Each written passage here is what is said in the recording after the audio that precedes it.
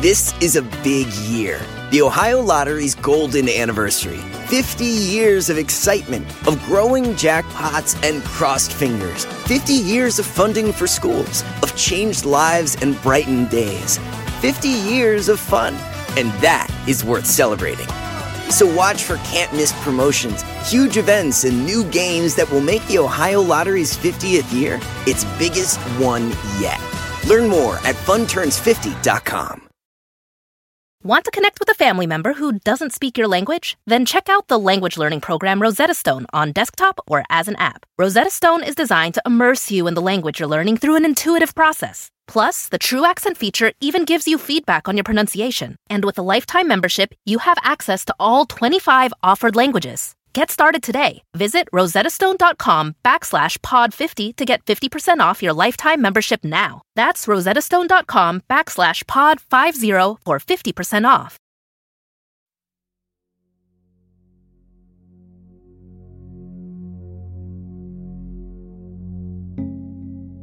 When murder cases go unsolved, it's typically because there's no suspect, no leads, no motive. It's not usually because of superstition. But that's exactly what happened in a tiny farming village in the heart of England. In 1945, an elderly man was murdered in broad daylight, just a stone's throw from the main road. The town was so small and quiet, it should have been easy to find the killer, especially for one of Scotland Yard's greatest detectives. But the more the detective learned about this village, the more he realized its people didn't want to talk because they harbored some very dark secrets. And a lot of them had to do with witchcraft.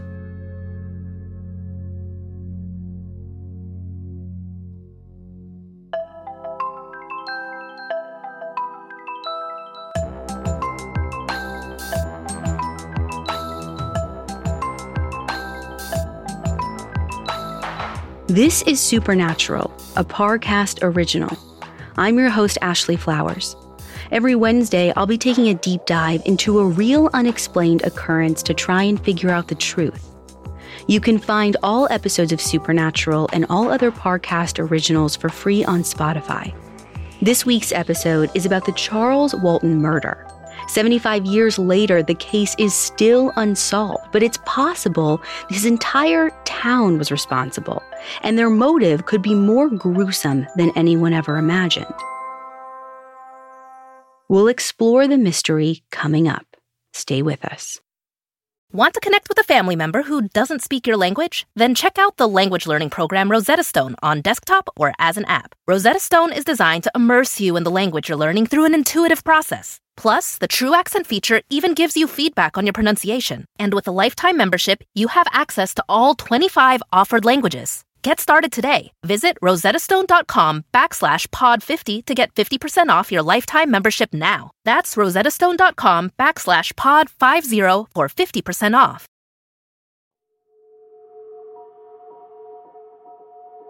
The last morning of Charles Walton's life was just like any other.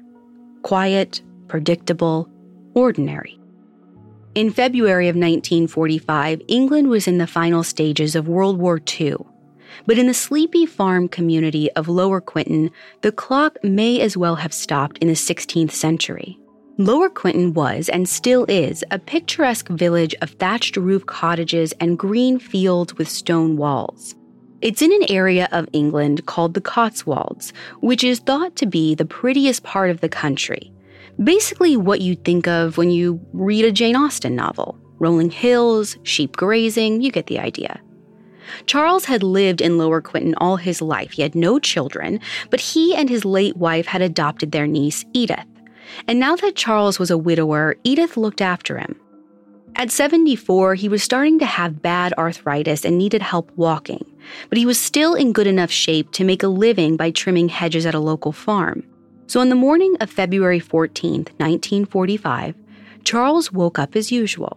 He dressed in multiple layers to ward off the chill, and as always, he attached a white metal pocket watch to a chain on his waistcoat. Edith made him breakfast and packed him a piece of cake for lunch. At 8:30, she watched as Charles left the house with his 2 walking sticks and cut through a nearby churchyard on his way to work. He was always home by 4 o'clock. But when Edith came home at 6, this day, Charles wasn't there. This didn't sit right with Edith. But first, she decided to check with their neighbor, a man named Harry Beasley. Maybe Charles had just gone next door. But Harry hadn't seen Charles either. So the two of them set off into the dark with flashlights. Their destination was the farm where Charles worked, a place called The Firs. The Firs was owned by a man named Alfred Potter, and it was situated at the base of Meon Hill, one of the oldest settled places in the Cotswolds. Archaeologists have found what look like forts made during the Iron Age on top of Meon Hill. And according to legend, it was once the home of the devil himself, who then threw a rock at a local church. Other stories have it as the wandering place of ghostly dogs and horses. The whole town of Lower Quinton is basically in the shadow of this hill, and it's understood that you don't go up there unless you want to be creeped out. But Edith and Harry don't really have a choice. They finally make it to the Firs, and they're wandering around in the dark, calling Charles's name, but he doesn't answer, so they decide to go to the main house.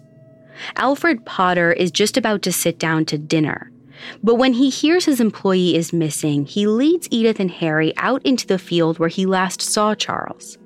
They're shining their flashlights everywhere, until finally they look over one of the hedges, and there's a shape on the ground. It's Charles. He's lying curled up on his left side, just a few feet away from the hedge, and he's surrounded by a pool of blood. But that's not even the most gruesome part, because Charles's billhook, which is this basically curved trimming tool, is literally sticking out of his neck. Now, this is obviously terrifying, and as the three of them inch forward, they can see that Charles's throat has been slashed at least 3 different times. It's done in such a savage way that all the main arteries of his neck have been cut. In other words, he's almost been decapitated. And that's not all. Someone has plunged a pitchfork deep into Charles's face.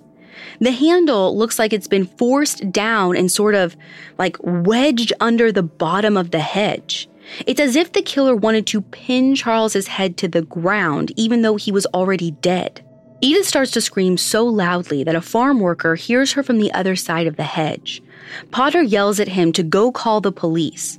Meanwhile, Harry escorts Edith home, leaving Potter alone with the body. A few minutes later, a constable by the name of Michael Lemaisny arrives on the scene. When he sees Charles's face and neck, he knows he's looking at a murder. He also notices that Charles is wearing his pocket watch chain, but there's no pocket watch on the end of it.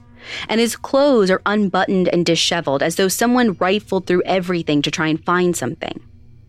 The constable doesn't know what to make of any of this, so he asks Potter the last time he saw Charles alive. Potter answers that it was around 12:10, maybe 12:15 that afternoon when Charles was in the fields trimming the hedges. Then Lemaisny shines a flashlight around the surrounding area and sees one of Charles's walking sticks. One end is covered with blood and hair, so it's clear that it was used as a weapon. He picks it up and shows it to Potter. And that's when Potter's expression changes. He stares at it like he's about to be sick. Potter seems to get even more uncomfortable as more policemen show up, until finally he makes the excuse that he's cold and hungry and heads home, which is pretty suspicious behavior. Like, Potter should want to know more about what happened to his employee and whether there's a murderer on his property. In any case, the police let him go, and they call in a pathologist to examine the body. The pathologist gets there around 11:30 that night, and he tries to remove the pitchfork from Charles's face, but the tines have been pushed in so deeply it's almost impossible to pull them out. He also discovers several bruises on Charles's scalp, along with some broken ribs on his left side, and the backs of Charles's hands are covered in these strange cuts. None of this makes sense, but everyone agrees this is overkill. Like whoever did this must have wanted to destroy Charles Walton. But why? The next day, the cops canvassed the village asking if Charles had been at odds with anyone.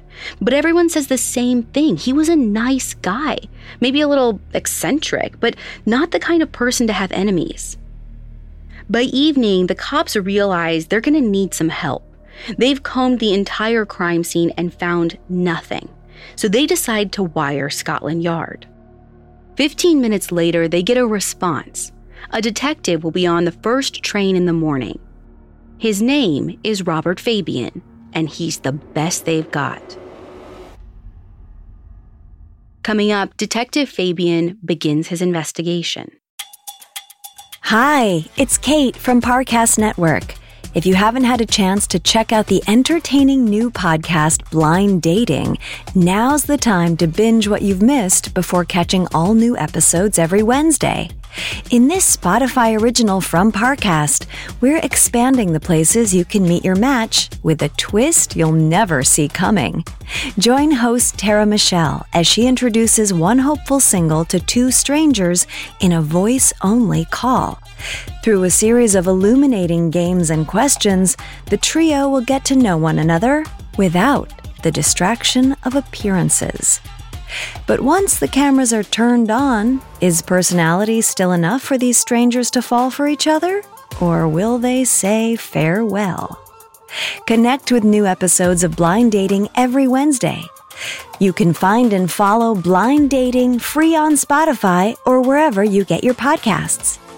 Want to connect with a family member who doesn't speak your language? Then check out the language learning program Rosetta Stone on desktop or as an app. Rosetta Stone is designed to immerse you in the language you're learning through an intuitive process. Plus, the True Accent feature even gives you feedback on your pronunciation. And with a lifetime membership, you have access to all 25 offered languages. Get started today. Visit rosettastone.com/pod50 to get 50% off your lifetime membership now. That's rosettastone.com/pod50 for 50% off. The living room is where you make some of life's most beautiful memories, but your sofa shouldn't be the one remembering them. The new life-resistant high-performance furniture from Ashley Store is designed to withstand all the spills, slip-ups, and muddy paws that come with the best parts of life. Ashley Store's high-performance sofas and recliners are soft, comfortable, and easy to clean for more mess and less stress. Shop the life-resistant high-performance furniture in-store or online at ashley.com. Ashley, for the love of home. Now back to the story. When Robert Fabian arrives in Lower Quinton, he is at the peak of his career. At 44, Fabian's been on London's police force for almost half his life, and he's earned an impressive reputation for solving crimes. His specialty is the criminal underworld of London. Brothels, gambling dens, jewel thieves. This guy has seen and done it all. So when Fabian gets to this quaint farming village just 2 days after the murder, he thinks that this is going to be easy. There's less than 500 people in the entire town. It's so quiet you can hear a pin drop. And Charles died less than half a mile from the main road in the middle of the day. According to the coroner, it was sometime between 1 and 2 in the afternoon. In a town this small, someone has to know something. So Fabian and his associate, Detective Sergeant Albert Webb, decide they're going to interview everyone in the village, starting, of course, with Alfred Potter. Fabian goes straight to Potter's house and sits down at his kitchen table. He gently asks Potter to go through the events of the day one more time. But Potter's story is slightly different from the one he told officers the night of the murder. Again, it was 12:10 in the afternoon when he saw Charles, but this time Potter reveals that he was heading to a field to feed some sheep. When he got there, he saw Charles in the next field over. But now it was about 12:20, and Potter says he was too busy to go over and speak to Charles. He claims one of his heifers had died in a ditch the day before, and he needed to get it out. Fabian asks Potter if he's positive that the man he saw was Charles.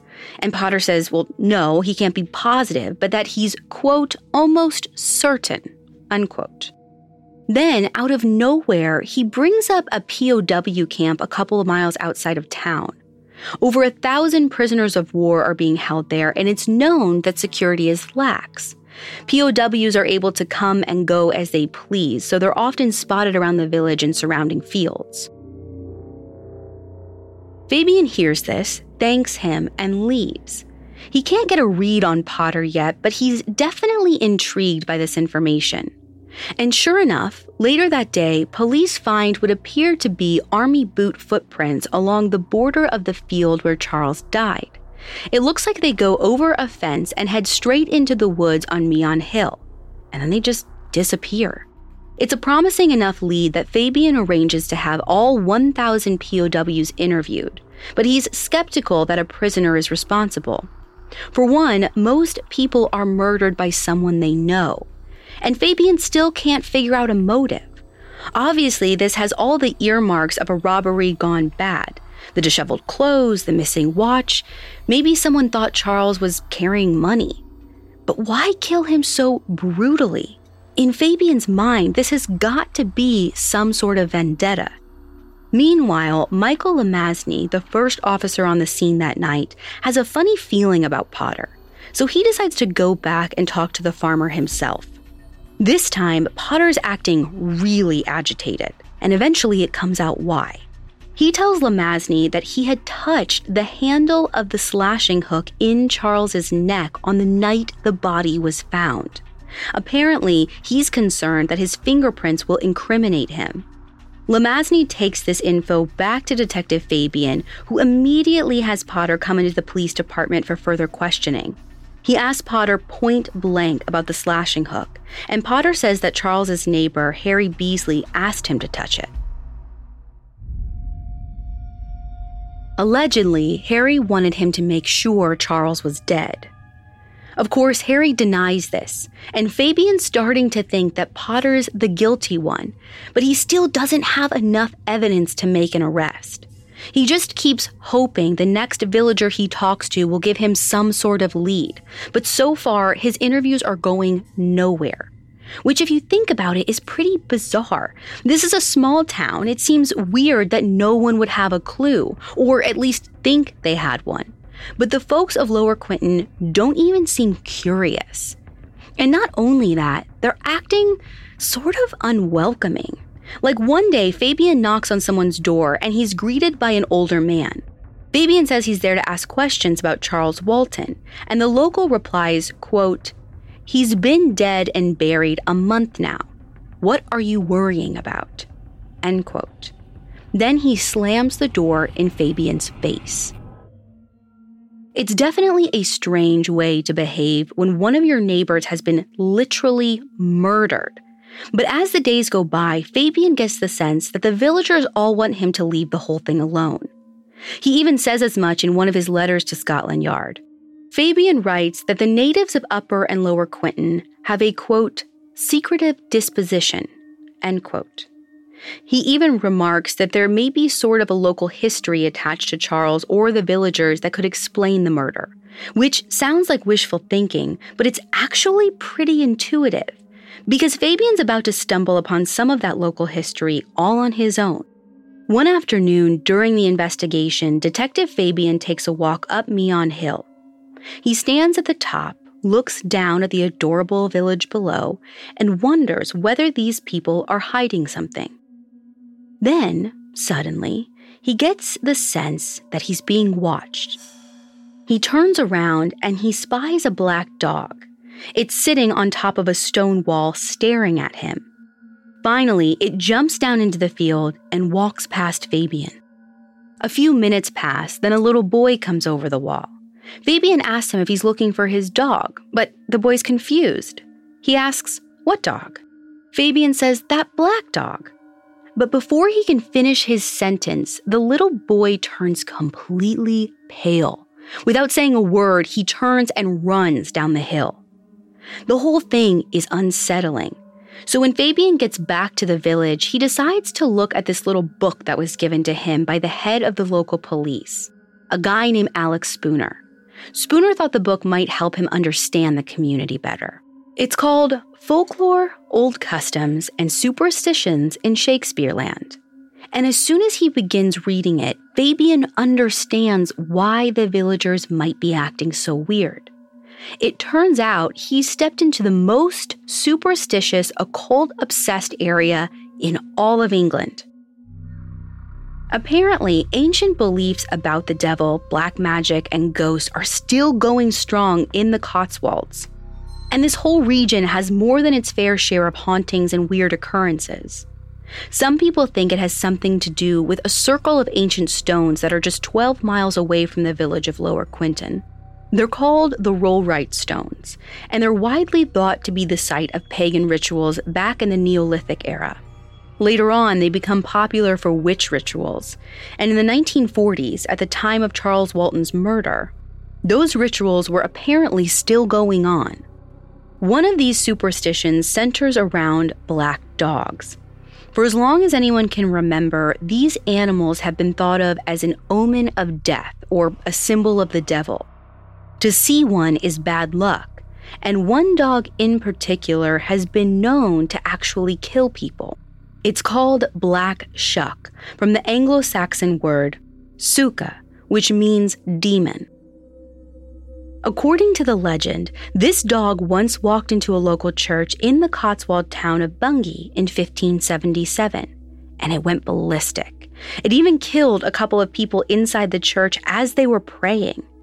This legend is still strong even today. Cotswold locals swear a huge black dog with green or red eyes will run across the road as they're driving, usually in the middle of the night. So when word gets out that Fabian has seen a black dog on Meon Hill, people really start to shut down. When he walks into a local pub, no one will even make eye contact. Even Fabian begins to wonder if there's some truth to this legend, because later that same day, a black dog is hit and killed in the village by a police car. And in the days following, another black dog dies. Only this time, it's not a case of roadkill. The dog is literally found hanging from a bush near the site of Charles's murder.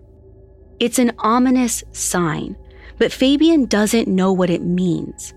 And as the weeks drag by, it's clear the villagers are never going to talk.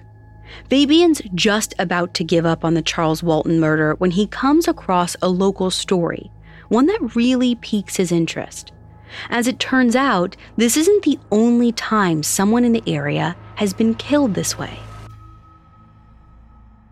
Coming up, the first pitchfork. Want to connect with a family member who doesn't speak your language? Then check out the language learning program Rosetta Stone on desktop or as an app. Rosetta Stone is designed to immerse you in the language you're learning through an intuitive process. Plus, the True Accent feature even gives you feedback on your pronunciation. And with a lifetime membership, you have access to all 25 offered languages. Get started today. Visit rosettastone.com/pod50 to get 50% off your lifetime membership now. That's rosettastone.com/pod50 for 50% off. The living room is where you make some of life's most beautiful memories, but your sofa shouldn't be the one remembering them. The new life-resistant high-performance furniture from Ashley Store is designed to withstand all the spills, slip-ups, and muddy paws that come with the best parts of life. Ashley Store's high-performance sofas and recliners are soft, comfortable, and easy to clean for more mess and less stress. Shop the life-resistant high-performance furniture in-store or online at ashley.com. Ashley, for the love of home. Murder. And now back to the story.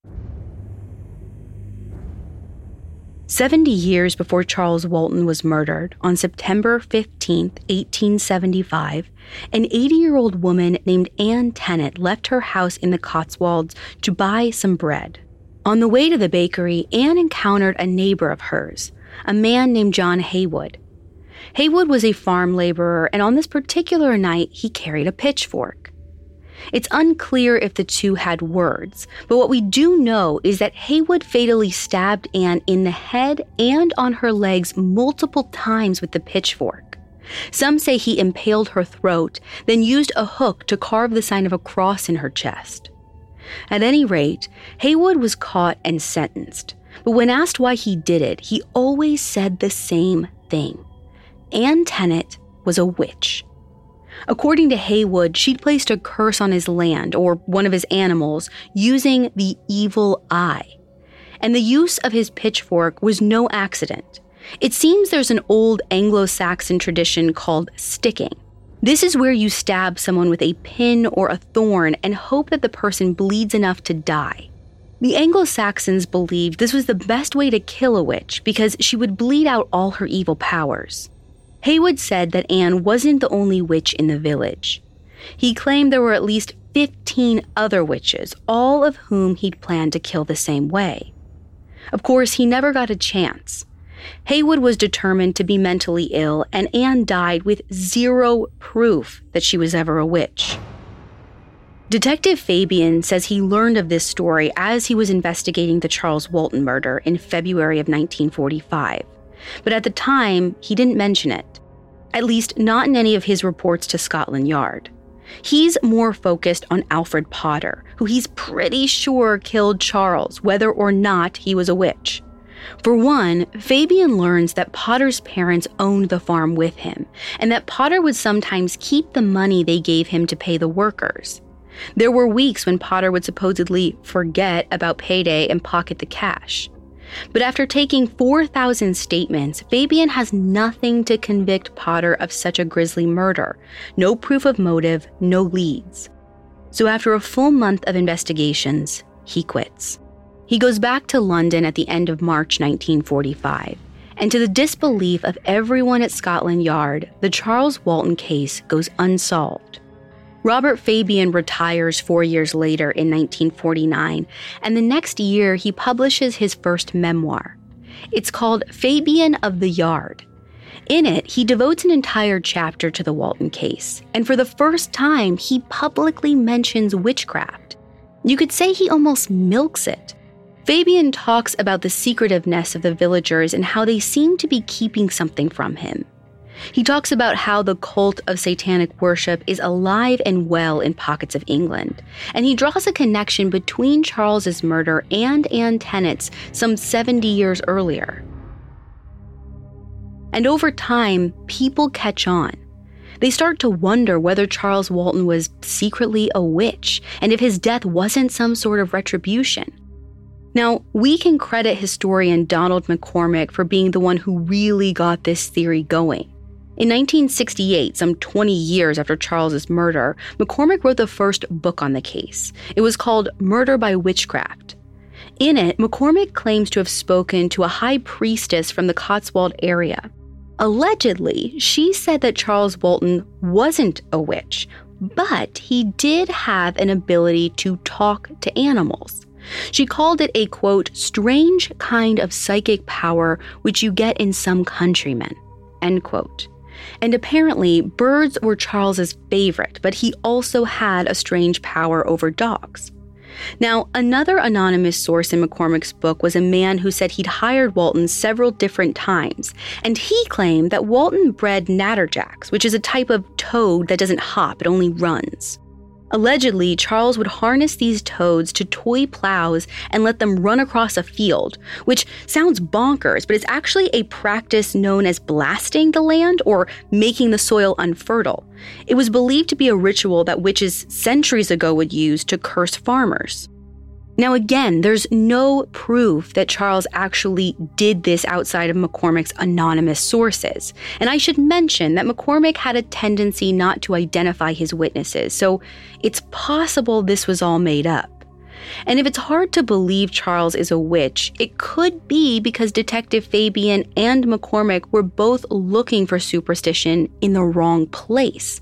Because as far as anyone knows, Charles Walton was just a regular old man.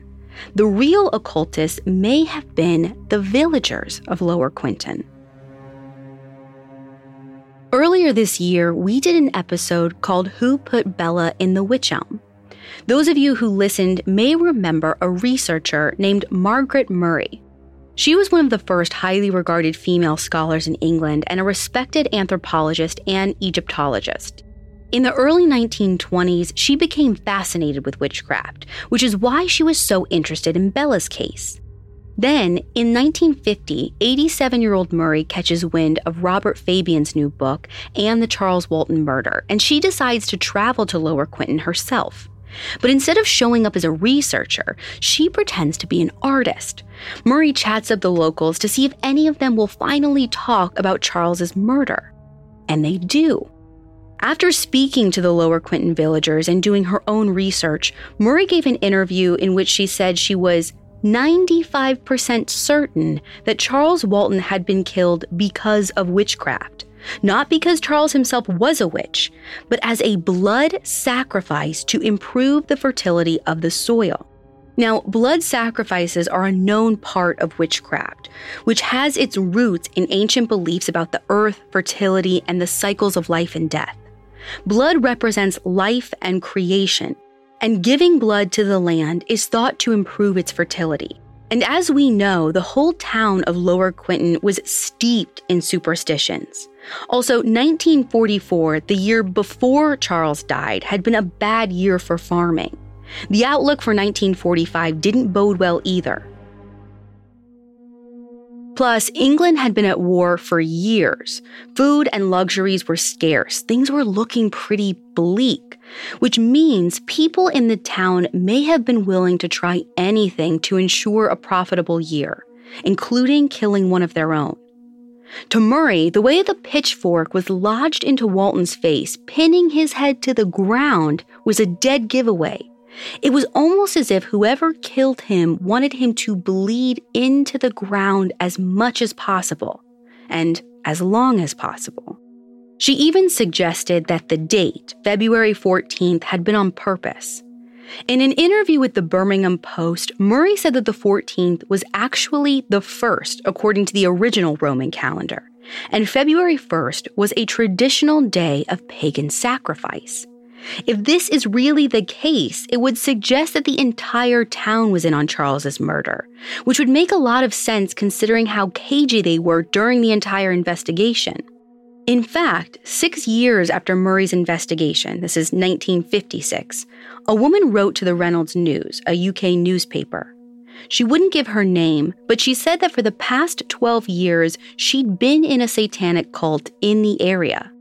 And she confirmed that Charles Walton's murder was a ritual sacrifice, just as Margaret Murray had said. She also said she knew exactly who did it and that the killer wasn't local.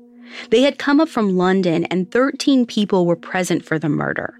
Allegedly, they danced around in Charles's blood. Now, this part seems pretty hard to believe considering how quiet and insular the village was. It's hard to imagine 13 people dancing in a field in the middle of the day. And I should also mention that in the woman's account, the crime happened in the middle of the night, not the afternoon. And without any evidence, it seems more likely that Alfred Potter was at fault. He was near Charles just before he was killed, and he wasn't the world's best boss. But even today, the people of Lower Quinton remain oddly tight-lipped about this murder. Recently, a BBC reporter traveled to the town to interview some people about the Walton case, and they experienced what they called a community response. It was as if people were following a script instead of actually saying what they knew. One person even said, quote, "In cases like this, there's always someone that knows something. But for the sake of relatives and not upsetting people, nobody will say." End quote. Whether that's the Potter family or the entire town, I'll let you decide.